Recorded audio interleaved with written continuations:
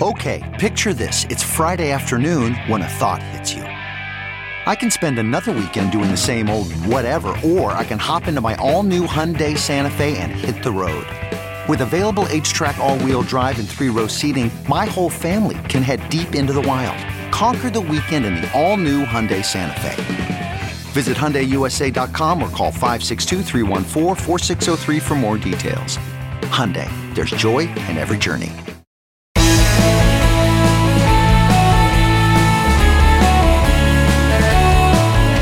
Hello, friends and neighbors, and welcome to a special edition of the Bill Press Pod. You know, as we watched the hearings of the January 6th committee last couple of weeks, one question keeps coming up.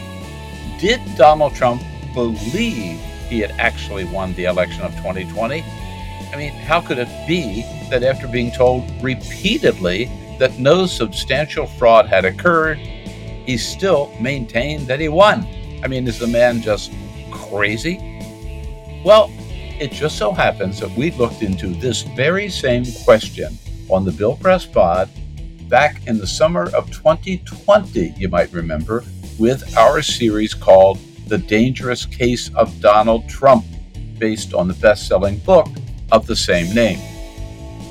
When we looked over the interviews with the 8 psychiatrists and psychologists who were also co-authors of the book, we found these 2 very chilling predictions of Trump's behavior. Here's one from Harvard psychiatrist Dr. Henry Friedman. The paranoid person cannot be moved away from his view of who the enemy is. This is particularly true when it comes to the next election, where his view that he is being in danger justifies for him doing whatever he does to skew the election or throw it out in his favor. Here's another one from psychiatrist Dr. Prudence Gorgashian. I worry about this every day. What's going to happen if he wins? That's one concern. But what's going to happen if he loses? I think it will be the biggest test of our Constitution and our democracy that we will ever face, because I don't think he has the mental capacity, from what I can observe, to absorb the fact that he lost and yield power to the next president. I can't see how that's going to happen easily. Boy, they really had the orange guy's number, didn't they? But we aren't the only ones concerned about Trump's mental state. Do you know that in the January 6th committee's document request to the National Archives, they made this specific request, quote, all documents and communications related to the mental stability of Donald Trump or his fitness for office, unquote. So with the question on the minds of voters this fall, and hopefully on the minds of prosecutors at the Department of Justice, whether or not Trump actually believes his own bullshit, to quote former Attorney General Bill Barr, and with a very real prospect that Donald Trump will run again and conceivably win again, God forbid, we thought it worthwhile to bring you some highlights from our series, The Dangerous Case of Donald Trump. You can't say we weren't warned. Let's begin with Dr. Robert J. Lifton. At the age of 96, he's one of the most prominent psychiatrists in America. He's also one of the originators of the field of psychohistory, which is the study of psychological motivations for war, terrorism, and genocide. My own work on extremism, on efforts at reality control, or what I call the ownership of reality. This work had direct bearing on Trump. I emphasize what I call malignant normality. That is a normality that's imposed upon a group, as in Nazi Germany, that can be devastating and murderous and is presented as normal. I'm not saying that Trump or his followers are Nazis, but they create their own malignant normality. Now, the danger of such malignant normality, of course, is that it pervades society to such an extent that we come to accept it as the new normal. That's the warning expressed by Dr. Leonard Glass, psychiatrist on the faculty of the Harvard Medical School. It is a malignant pseudo-normality. And some segments of our population are so hungry for a champion, someone who will authentically know everything and do everything, be the only one. It's so seductive, and it reminds you of other tyrannical leaders who succeeded in having mass appeal. And there's a kind of suspension of critical thinking on the part of the population who gets sort of swept up in an allegiance. It's as though you're following a baseball team or the Dallas Cowboys, and you don't care if your player plays by the rules or not. He's your player. That's what matters. And this added comment by Dr. Bandy Lee, editor of The Dangerous Case of Donald Trump and psychiatrist on the faculty of the Yale Medical School. What is most important to point out, perhaps, is the difference between normality and abnormality. Because the abnormal, when it takes over, just like a pandemic, it can engulf our normal affairs. It can absorb and subsume institutions and entire segments of the population. To believe that mental symptoms are not contagious is, in fact, a fantasy when they do not even require physical exposure to become contagious. And pathological symptoms are far more contagious. And so there's often even an overturning of reality where the normal becomes abnormal, what's good becomes bad, and what used to be unacceptable is now what we all accept. It's important to note that these psychiatrists are not diagnosing Donald Trump nor pretending to. They are instead describing his behavior and warning us that his behavior is dangerous. Well, let's look at some of their observations about the mental stability of Donald Trump, starting with his focus on himself above all others.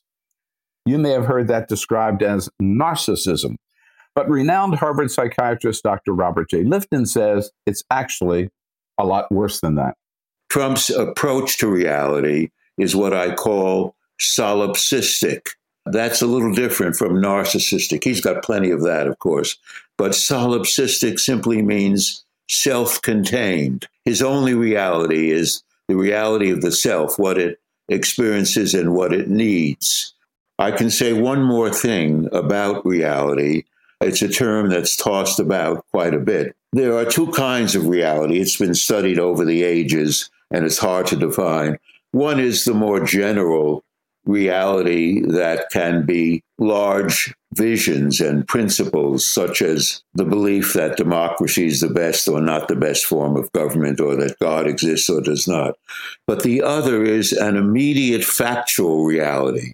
I'm talking to you in a podcast today at this moment. That's an immediate factual reality. And when the president of a powerful country like the United States lives in a denial and rejection of factual reality, that country is in trouble. And in order to reclaim reality, one must expose that solipsistic reality for what it is and its dangers. So Trump's psychological deficits prevent him from seeing anything in the world beyond himself. If that's not enough to scare the hell out of you, wait, there's more. Trump's psychological deficits also make him a bully. Harvard psychiatrist Dr. Henry Friedman. He's such a bully that he doesn't even attempt to hide it. And he wants to bully people to be in a position of inferiority to him. And I think it's got to do with maintaining the fact that he's the best. He's the most important person in the room, and he counts. Psychologist Stephen Solz explains the origin of that bully behavior on the part of Donald Trump. Bullies tend to be insecure. Using bullying as a way of dealing with that. It's changing it into its opposite. This is an incredibly insecure person, I think. Dr. Solz is a clinical psychologist and director of the Social Justice and Human Rights Program at the Boston Graduate School of Psychoanalysis. He says that Trump gets something else out of being a bully. It's also a merger of that with sadism. He gets pleasure in cruelty. He just exhibits in a way that most people in the public eye know enough not to do, that the pleasure that he gets in making people suffer, his mocking of reporters, the tweets are also part of the way of doing that. So now we have at least one psychologist describe Trump as a sadist. But here's another term you don't often hear associated with Donald Trump: paranoid. Harvard psychiatrist Henry Friedman explains. People have trouble understanding how to define what we call paranoia. People are more used to it in the delusional form of somebody thinks they're being followed by the FBI. But it has to do with seeing others as exaggeratedly hostile and dangerous to them. So when you look at something like his relationship to the press, or those unfortunate press conferences during the COVID conferences, and he would attack them mercilessly as if they were doing something rude, or to him, he'd say, "You're so rude." And, he was the one being rude. You could see it. But you could also see the projection that they were really seen by him as dangerously attacking him, even when they were asking questions that were softball and weren't even so difficult at all. Tell me how you would comfort the people who have lost people in this pandemic. Paranoid mind sees danger all over the place and also needs to erect an enemy. In this case, with Trump, it's illegal immigrants, it's Mexicans, it's women, it's lots of groups that he can project his hatred onto. And the fact is, it's so evident, is that he's the hater. He's a man who's filled with hatreds and vitriolic denunciation of everyone in special names, but he's always seeing it as coming at him from groups that really don't bear him any hostility. The paranoid person cannot be moved away from his view of who the enemy is. This is particularly true when it comes to the next election, where his view that he is being in danger justifies for him doing whatever he does to skew the election or throw it out in his favor. And armed with Alan Dershowitz's argument, whatever the president does, if he thinks it's in the interest of the country, is constitutional. You can just see what kind of confluence of actions we have to anticipate. As a person who can use names to annihilate people, Sleepy Joe, etc., he obviously greatly fears anybody annihilating him, and he sees it in everything, and therefore, when Nancy Pelosi says, "I pray for him," he says, "Oh, yeah, sure she does. If she prays for anything, it's for me to be dead." And, he is extremely sensitive because challenges to his power are so disconcerting to him, disorganizing, you might say. But I think he always manages to come back and negate it in the same way that any information that he doesn't believe in. In my chapter, I wrote about paranoid grandiosity, the combination of the two, because he is a powerful figure, but he has to constantly emphasize how great he is. And a grandiose paranoid character will continue to be grandiose paranoid and a character disorder and will wreak havoc. Boy, and wreak havoc he did. And the threat Donald Trump poses to our democracy is dangerous and ongoing. Let's dig a little deeper into the psyche of the man dominating politics in America today. You've probably heard the phrase, slave to your emotions. And you and I have probably been there ourselves, to be honest, from time to time. But we're not the once and possible future president of the United States. We are not a danger to the world. Donald Trump is. And he is a slave to his emotions. One of the most powerful emotions we all have is shame. Dr. James Gilligan was on the faculty of the Harvard Medical School, and for 13 years, director of the Harvard Institute of Law and Psychiatry. Dr. Gilligan speaks to the centrality of shame in Donald Trump's emotional makeup. The thing that alarms me about him is I've spent 50 years working with the most dangerous people our society produces. Murderers, multiple murderers, serial rapists, you name it. What I've discovered is in all of them, they are enormously hypersensitive to feelings of shame and humiliation.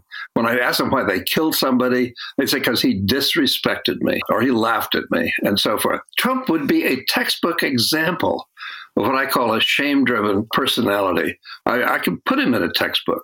In his speech to the governors, he mentioned that they were going to look like a bunch of jerks unless they stopped being too careful with the people protesting. Said, you're making yourself look like fools.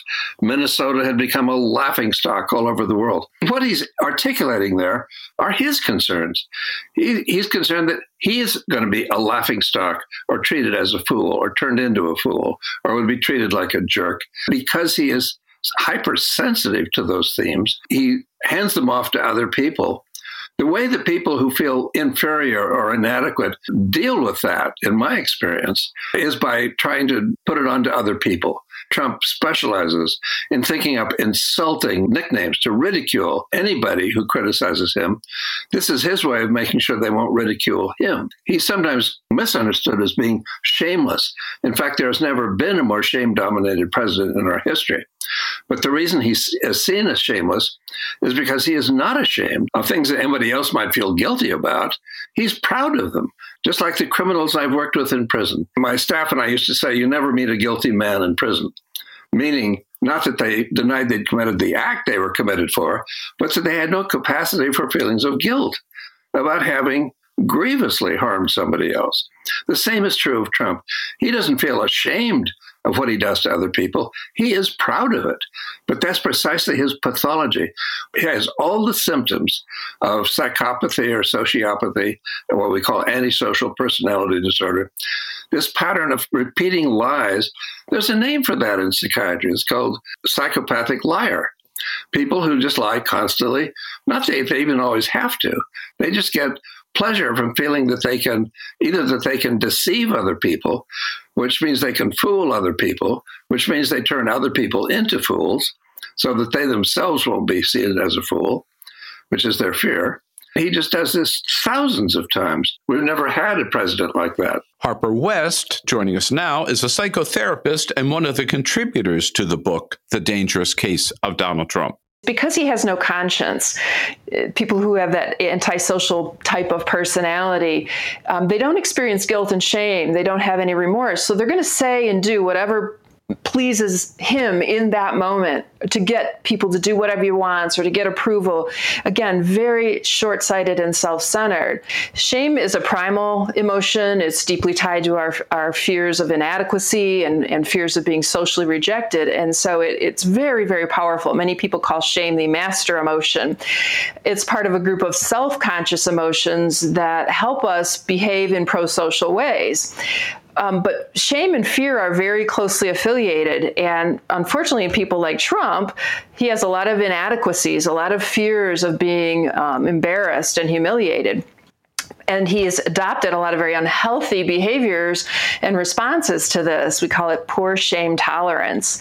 And this is what hijacks his brain. He feels inadequate, and then he engages in all kinds of unhealthy coping mechanisms, so to speak, largely driven by fear and anger. And then he acts out, and that's why he can't do the right thing, because he's being taken over by this very primal emotion of shame and fear, and he cannot control himself. Dr. Gilligan has studied a lot of criminals, but he sees something else in Donald Trump, not just shame, but strong dictatorial tendencies. We see that every day. Dr. Gilligan explains how it's a driver for Donald Trump's actions. He could walk out of the prisons that I've worked with people in. But as I said, the only difference between him and them is because he's got a lot of wealth and power, he doesn't need to do the violence himself. He gets his followers to do it for him, just like the worst dictators of the past have done. Trump has repeatedly urged his followers to commit lethal violence. This started even before he was elected, when he reminded his followers that they could always assassinate Hillary Clinton if she got elected president and he didn't. And he said that at the very least throw her in prison, but they could kill her. He led crowds in chants of lock her up. But he also said if she gets to pick her judges, nothing you can do, folks. Although the Second Amendment people Maybe there is. I don't know. He said that in a political rally. Well, you know what the Second Amendment people are, people with guns. And you know what people do with guns? If they're going to use them, they shoot people with them. So he was really telling his followers they could assassinate his political rival. This is a bid to become the first dictator in American history. More on Trump the dictator from Harvard psychiatrist Dr. Henry Friedman. In watching him campaign and watching the election, I was aware of certain character traits and certain styles that were very much those of totalitarian leaders, including the identification of an enemy, the construction of a pseudo-disaster. Remember, he said it was American carnage, and I thought, oh, he's going to say it's American carnage. There isn't any carnage, but he will cure it. He will do what dictators do. He will announce that he has cured the terrible state that he took over. I say about President Trump that he's somebody you can depend upon to always do the worst thing, to always respond in the way that's totally oppositional to what a more empathic, comprehending person would say, but is always exactly like a person who had a dictator-type personality would do. And we've seen it so many times in history, and I feel like it's history repeating itself. When I first wrote this, I wrote about Hitler and Stalin and the way in which Trump's identification of an enemy of the Mexicans and illegal immigrants was like Hitler's identification of the Jews. People always get shocked if you say Hitler. But the more this has gone on, the more I see the parallels and the more I see underlying fundamental characteristics that can be shifted from one place to the other, just taking into account the differences in the United States from Weimar Germany. There were differences. We've had a strong society and government, and he's managed to fragment it, but he doesn't have the power that Hitler had to do the same thing. Of course, you can't become a dictator all by yourself. You need help, as we hear from Dr. Judith Herman on the faculty of the Harvard Medical School and one of the most renowned psychiatrists in the country. As he repeatedly tested the limits of what he could get away with and saw that, in fact, he was going to be enabled by his Republican Party, that he would become bolder in his demands to be the all-powerful leader that he wished to be. Trump's admiration for dictators and desire to be like them, not as simply a kind of narcissistic fantasy, which would be merely pathetic, if not dangerous, if it were not so serious. These are bids to see whether he can, in fact, become the first autocratic dictator in our country. And he has already made many bids of this sort. And then if he gets pushback, he retreats and says he doesn't mean it and that he was just kidding. And anyway, that happened yesterday, so that didn't really happen. And what he said today is what's real. But this is how countries slide from some kind of representative democracy into dictatorship. So some of it is wanting to appear like a strong man. You know, his idol, Mr. Putin, wrestles with tigers and that sort of thing.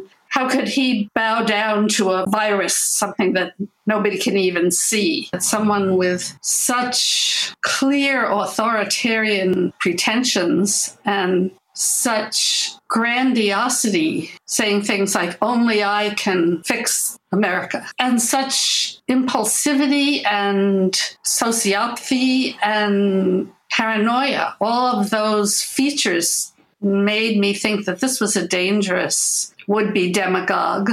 Dr. Friedman of Harvard adds this. Remember the things that he does, tweeting all the time, being in the public image, being on TV. These are what dictators do. Remember, in all the dictators, there's a picture of them in every household. We have got that with him. He's in every household, every minute, every day, every headline. Of course, Donald Trump has not yet succeeded in becoming a dictator, though we now know he tried very hard and will no doubt try again if he gets a chance to be commander-in-chief. Speaking of the armed forces, the U.S. Army has a actual field training manual on leader development. Psychiatrist Prudence Gorgashan is past president of the American Psychoanalytic Association. She adapted that field manual on leader development from the Army to Donald Trump and measured him against the 5 standards set for any officer in the U.S. Army. Dr. Gorgashan runs them down. Well, these are in no particular order of priority. They're all essential. So one is trust, the ability to trust other people and to inspire trust in others. Second is self-control or discipline. The Army calls it discipline. And that's the capacity to have a feeling or thought and then think before you act on it. A third is empathy, the capacity to understand, to grasp what other people are feeling or thinking as they are feeling it, to stand in other people's shoes, not as you would react in their shoes, but as they are. And then there is self-awareness, and that's the ability to monitor yourself. If you've made a mistake, you can recognize it. You can see the processes in your mind and in your actions that led to the mistake. If you react emotionally, you can monitor that and try to understand why and correct yourself. Learn. Basically, self-awareness is necessary to learn.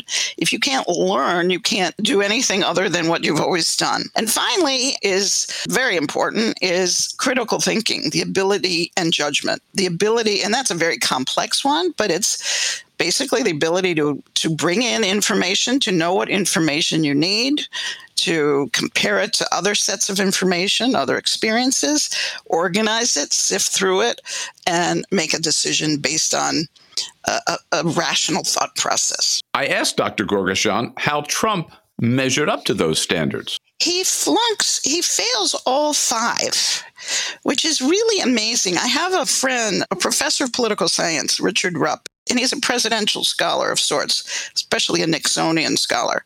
We went through Presidents Nixon, Johnson, Reagan, and even Nixon had 2 of those traits. Nobody else came close to not having any. So what I've been preoccupied is, what does it mean, if you buy my little measure, if you have no traits that you need, no capacities that are necessary to be a competent leader? What does that mean? And now we've seen what it means. We've seen manifestations of what happens when that's true. One of the traits in my 5-point assessment is empathy, which I was very surprised the Army mentions in their leadership manual. They stress the need for empathy for many reasons. You can't have a cohesive, functioning team without empathy. You can't communicate without empathy because you don't know if your message is being heard or how it's being heard. You can't integrate diverse perspectives. The fundamental thing about the preening while people are dying is there are no people dying. I think, for Trump. There are no other people. People don't exist outside of those who are serving him, praising him, keeping him going. He is, as far as I can tell, unable to keep the existence, the reality of other people in his mind, or even let it enter his mind. And this is such a profound lack. We can hardly understand it. We can hardly believe it. One of the challenges I had when I was developing my 5-point model was I wanted to add reality testing, which is a psychological concept, and it's basically the ability to tell that something that you're feeling or your thought has some connection to reality or doesn't, or it's coming from some emotional place in you. And he has very little. When I was interviewed during the campaign, I was asked about Trump's lying, and I remember being very puzzled about how to talk about it, because I don't know if he's lying, because I think often he starts out lying or makes up something that he wants to be true, and then he believes it. And then you can't call it lying, because lying is a deliberate falsehood. So I wanted to include reality testing in my model, but it's not in the Army leadership manual. And I thought, and I wanted to stick to that. And I thought, why isn't it in there? Because the Army is going to assume you're going to tell the truth. You're going to have a relationship with reality. They don't need to mention that. And the fact that we're at the point where we're even discussing this seems incredibly ominous to me. Always has been. To sum up to this point, Donald Trump is driven by shame, is a wannabe dictator, and failed on all 5 qualities that the Army requires of any officer. That would make any intelligent human being kind of feel badly about themselves, no? So does Donald Trump have low self-esteem? Yes, say our psychiatrists and psychologists. And according to Stanford University Professor Emeritus Dr. Philip Zimbardo, that low self-esteem of Donald Trump, that inadequacy, dictates a great deal of his behavior. He's mentally inadequate to perform the job that he has been elected for, and that over time, his behavior, his mannerisms are showing more and more signs of his unraveling, of his awareness at some level that he is inadequate for this incredibly difficult, challenging job. But he can't admit that to himself or to anyone else. So a lot of what you see is covering up inadequacies. But sometimes the cover-up makes the situation worse and worse. Here again is former Harvard psychiatrist, Dr. James Gilligan. This need to present himself as omnipotent and the greatest person who's ever lived and so forth is precisely his defense against actually feeling inferior, like he's a nobody. And the way to say I'm a nobody is to say I'm everything. It's so obvious. It's amazing to me that he isn't aware of that himself. Dr. Judith Herman, again of the Harvard Medical School, adds this comment. It's also, I think, at the root of his hatred of what he calls the elites and the deep state. He wasn't Ivy League material. He made his bone spurs the excuse for not serving in Vietnam. He went and hid in a bunker in the White House. He knows somewhere deep down that he is a coward, that he is ignorant, that he is a con man. And his longing to be admired and accepted as something he is not is part of the shame and part of the rage that goes with deep humiliation. Now, you might wonder, does Donald Trump even know he's inadequate? Clinical psychologist Dr. Stephen Soltz says, you bet he does. And at some level, he knows it. The grandiosity is defensive. He knows that people don't think much of him. He constantly needs the adulation because he's constantly in this world where he isn't up to the tasks of time, and he's afraid that people will notice it. In fact, I think he knows that people notice it, and so he constantly needs more adulation. He's dying to be in front of the big crowds at the rallies again, because there's this brief interaction where he can only be the hero, the great leader, and he doesn't have any of the consequences, doesn't have any of the people around him rolling their eyes and basically saying, you really can't do that, sir. To me, it suggests that he is incredibly insecure, that this is defensive. It goes to the extent where it gets ludicrous. The crowds at the inauguration, anyone who looked at the pictures knew that that wasn't true. So, but it's combined in him with his sadism. Basically, it's not just that he's got the biggest crowds, but he's the fact that he can force you to say that when you know it's not true. So you humiliate Sean Spicer, the press person at the White House at the time, who had to give press conferences talking about these enormous crowds that he perfectly well knew didn't exist. And I think it's the domination that goes along with the lying. It's the fact that I can get away with it. Psychotherapist Harper West reveals how Trump's feelings of inadequacy drive his aberrant behavior. He reacts so much to fears of inadequacy that he's just doing anything he can do to scramble around in that present moment to get away from this feeling of shame. And if that means he has to lie, if that means he has to attack other people personally, if that means he has to just spew out a word salad of incoherent comments and phrases, he'll do it just to get away from the feeling of inadequacy. A lot of people say that Donald Trump's this way because he's just a toddler with an underdeveloped or undeveloped adult emotional structure. Yeah, we hear that toddler theory a lot. Two of our experts, psychiatrist Dr. Prudence Gourgason and psychiatrist Henry Friedman, address that Trump is a child question. I think it's one of the great errors in the otherwise excellent journalistic attempt to capture him. Kind of trying to say he's like a child. He is not like a child. He is like a dangerous adult. A dangerous adult is not a child. A dangerous adult is a dangerous adult. And it is very important that there's nothing infantile about him. There's nothing that resembles a tantrum. This is the anger of someone who can say, kill him. Believe me, if he had his way, there'd be a number of people who would disappear from the media. So I don't think that this has got to do with the tantrums of children, because he is very much, he's a overreactive, wild adult. But I don't think we say that comes from being a child. Well, I understand why people talk about him as a child, why they use that trope to try to understand what's going on with him, because children have to face certain challenges like learning to regulate their emotions. They have to develop impulse control. They have to develop empathy, or hopefully they have to learn to think critically. So he didn't learn all those things. There's a lot of arrested development on all those fronts. And yet, as someone said, it's an insult to children to call him child. We analysts make the mistake of assuming that there isn't choice that people make. You say he hasn't developed certain skills. I think he chose at many crucial points not to have them, not to pay attention to them. I don't see him as a prisoner of his own character, like with somebody who has a psychotic illness. I think there's a lot of choice in what he's become, and I think he's very proud of it. I guess I would say I don't think either of us really knows what he's chosen, what he's been fated to become. We can speculate about it.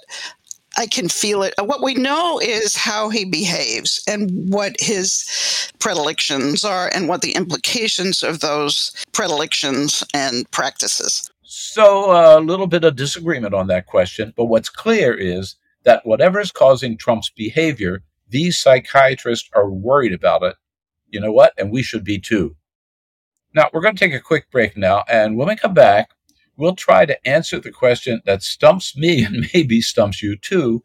Why can't Trump help himself by moving on from his 2020 defeat? It's disastrous for the country and bad politics for Trump. That's a mystery we'll try to solve when we come back from our break.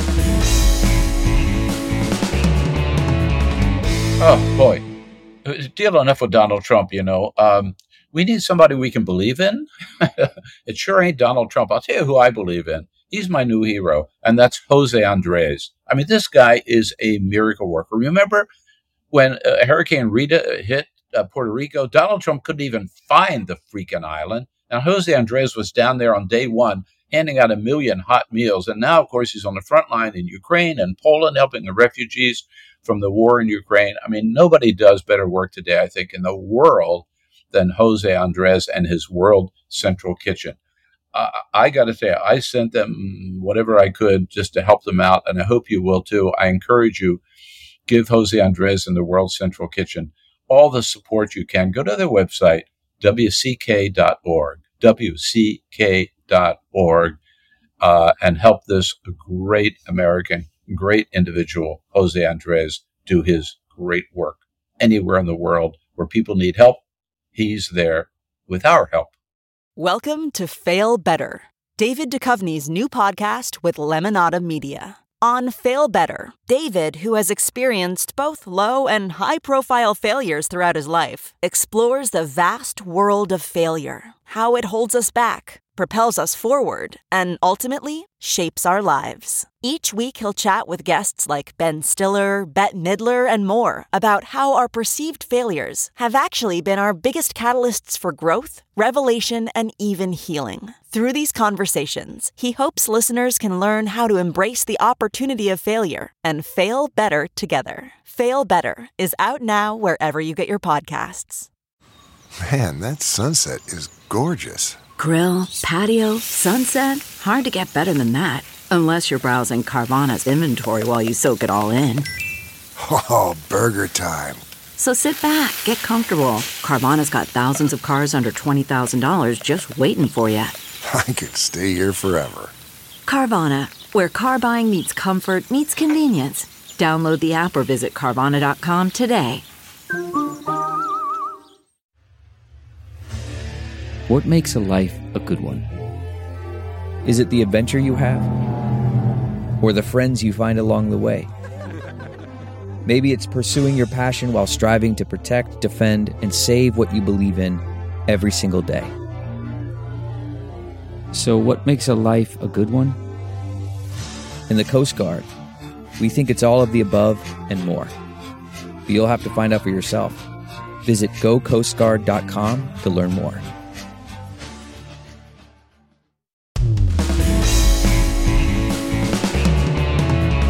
Time now to address the important question and relevant question of why Trump can't even help himself. We first asked psychotherapist Harper West. It's certainly fascinating, Bill, to consider why Trump is so self-defeating, because he clearly is. There's numerous examples that we've seen in the last few years. But I guess what I'd really like to clearly state is that this is what makes him very dangerous and unfit to be president, because he will continue to behave in his own emotional self-interest and not in any rational, long-term way for the good of the country or the citizens or even of the world. But having said that, of course, we can examine why he just can't seem to do the right thing. As a psychologist, we tend to look at when people behave in irrational and self-defeating ways, we can assume it's because their rational brain is being hijacked by their emotional brain, to speak, very simplistically. And when we look at certainly narcissistic or sociopathic personalities, they often act against their own self-interest because they're being driven by very strong emotions and not by logic or rationality. And this certainly appears to be true for Donald Trump. And again, this is what makes him very dangerous and unfit to lead, because his rational brain is going to be hijacked and taken over by his emotional brain. More on that point, psychiatrist Dr. Henry Friedman comments on how Trump's narcissism traps him.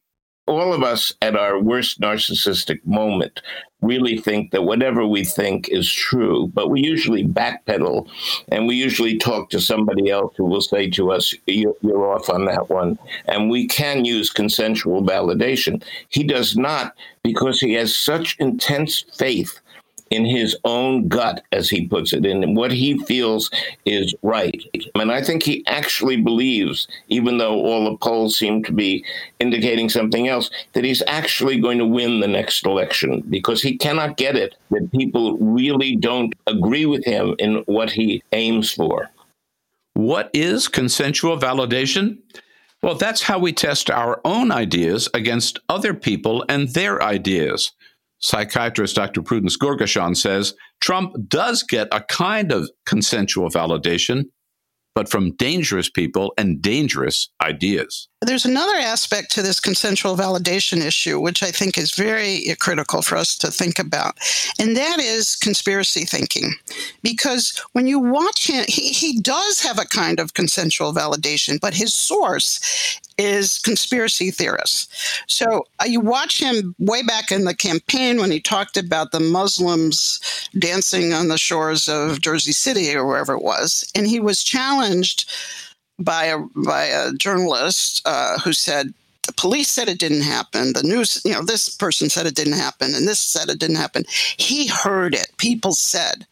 And that's the conspiracy theory background noise that he's responding to, and that's how he's getting validated. And that's really dangerous.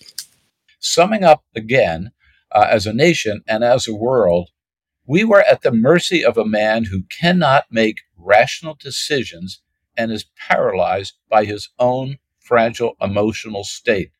We were at the mercy of that man for 4 years. So where does that leave us now and in the future? It leaves us in a great deal of danger, says psychiatrist Dr. Prudence Gourgason. I see him as intensely impulsive and vulnerable to both his internal fluctuating whims and feelings and also to the influence of others, especially those who praise him.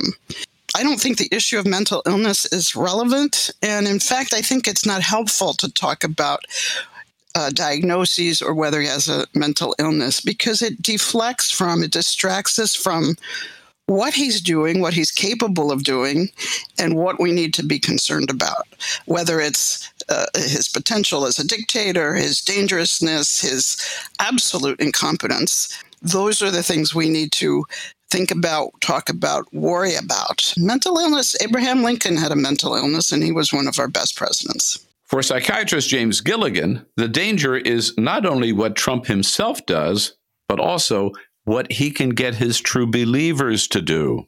Political leaders generally do not kill people themselves. He incites his followers to violence, and then they commit violence. He himself may not kill anybody. He's dangerous because of the position he holds as president, and he is somebody who incites other people to commit violence for him, the way most political leaders do.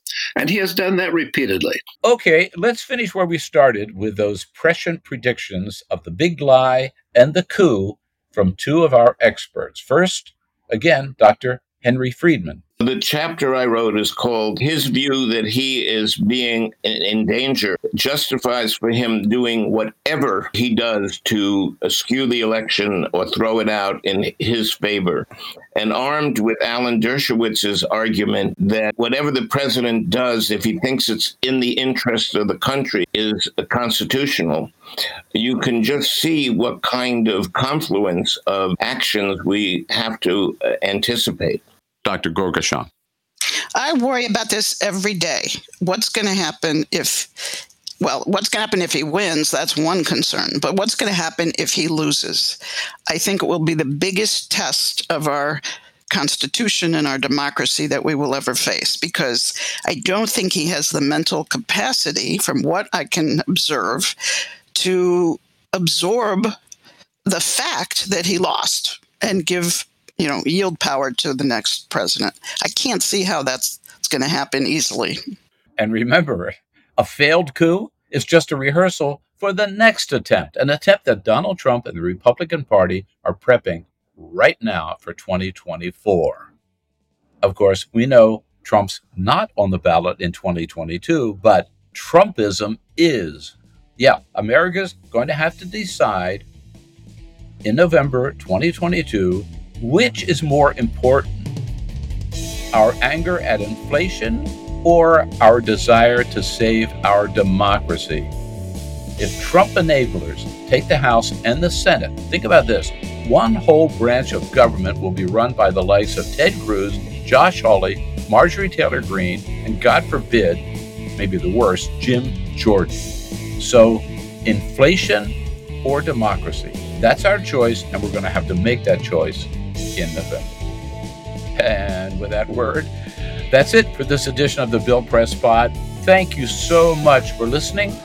We'll be back again Friday with our Reporters Roundtable. Lots to talk about this week with two more January 6th Select Committee hearings. So stay safe, stay strong, take care of yourselves, and come on back and see us on the next edition of the Bill Press Pod.